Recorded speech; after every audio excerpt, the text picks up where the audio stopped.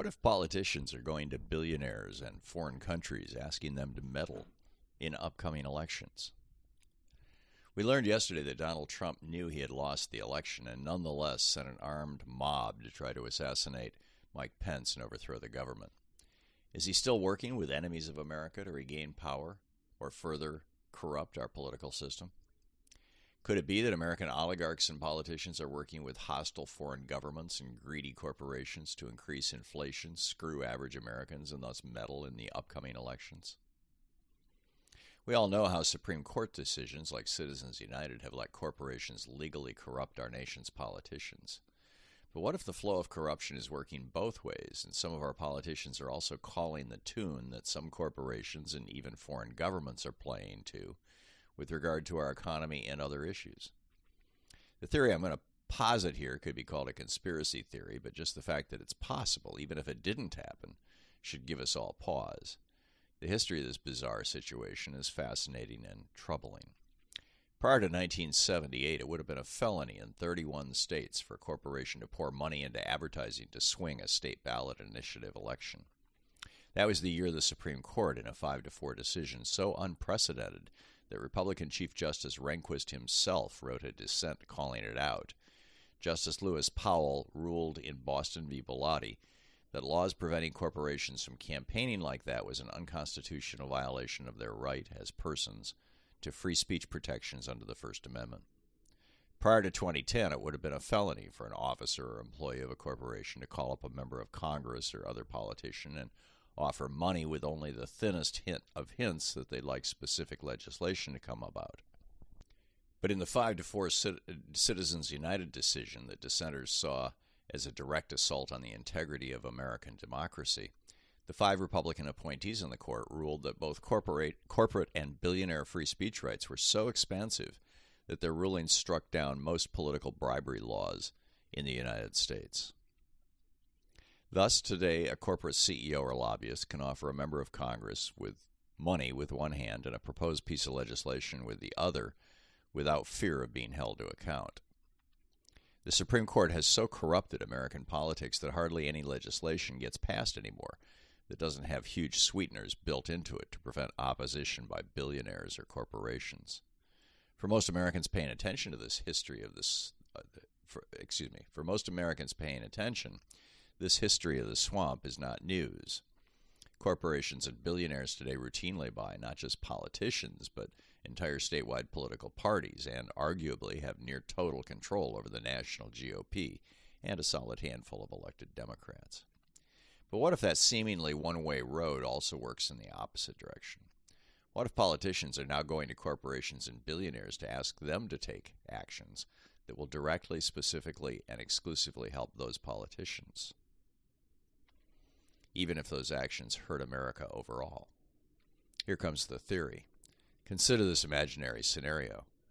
The GOP wants to regain power in the upcoming election, and its most senior leadership, say Mitch McConnell, knows that the Achilles heel of any administration is the economy. When inflation goes up, the party in power is usually thrown out of office, as we saw writ large with the presidencies of Jerry Ford and Jimmy Carter. So imagine McConnell or one of his people calling up the CEOs of a handful of major corporations, including airlines, pharmaceutical companies, banks, and refineries. Feel free to jack up your profits to nosebleed levels, McConnell says. We'll provide the political cover so you don't have to worry about congressional investigations or windfall profits taxes. We just need you to raise prices enough to goose up those inflation numbers so we can destroy the Democrats in the upcoming election.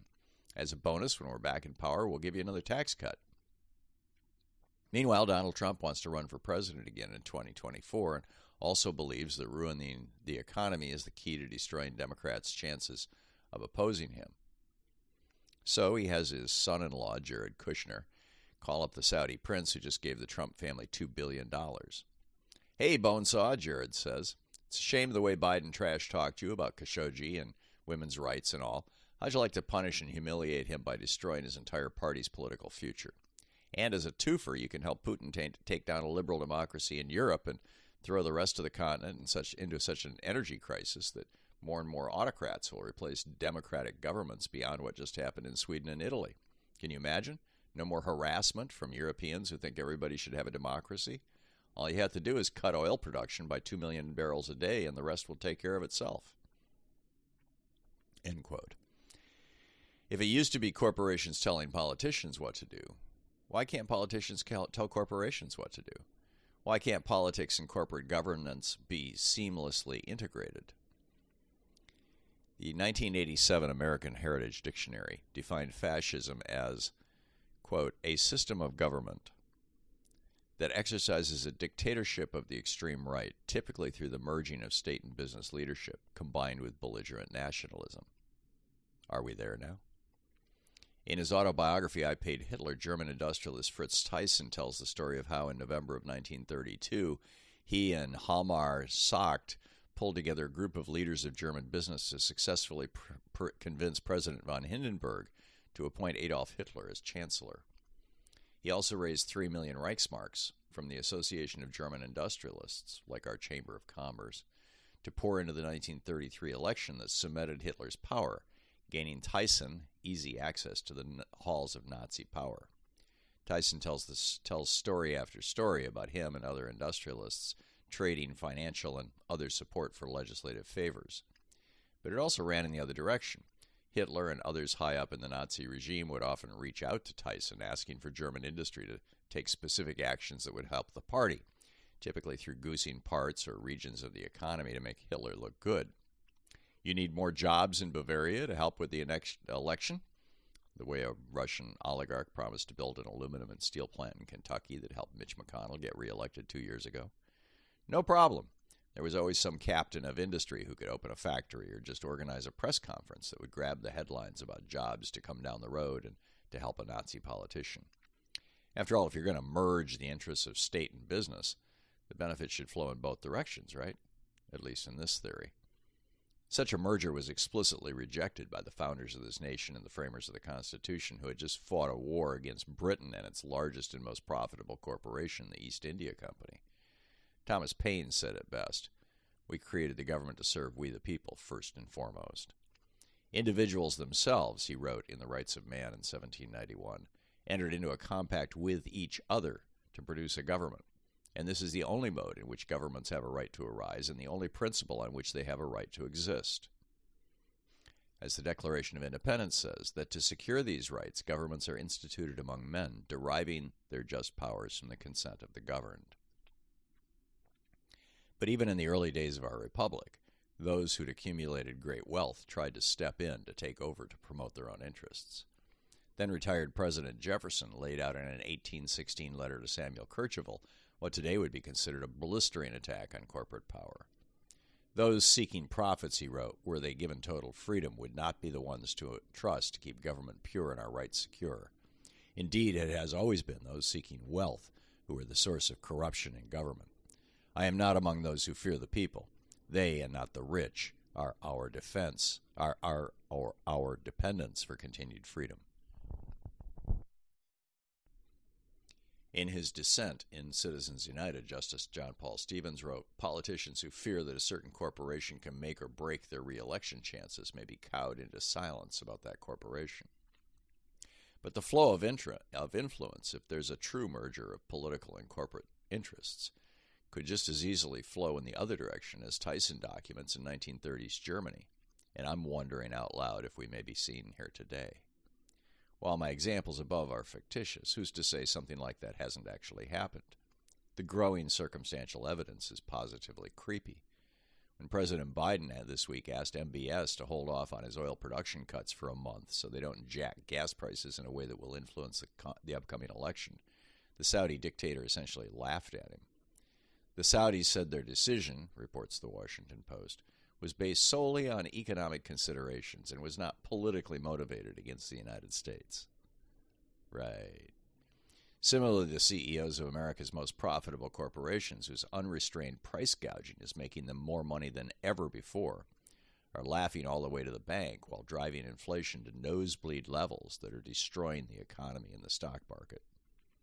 I've written several times, as have Robert Reich, Elizabeth Warren, and Paul Krugman, suggesting that the inflation we're experiencing, or at least a measurable part of it, is not the result of an overheated economy, as the Fed suggests, but rather is because so much of American industry is in the hands of what are essentially monopolies that they can raise prices with impunity, and are doing so. Raising interest rates will do nothing to stop that kind of inflation. It requires government taking on the corporations. The conservative government of the United Kingdom just did this last month with a windfall profits tax on their oil industry.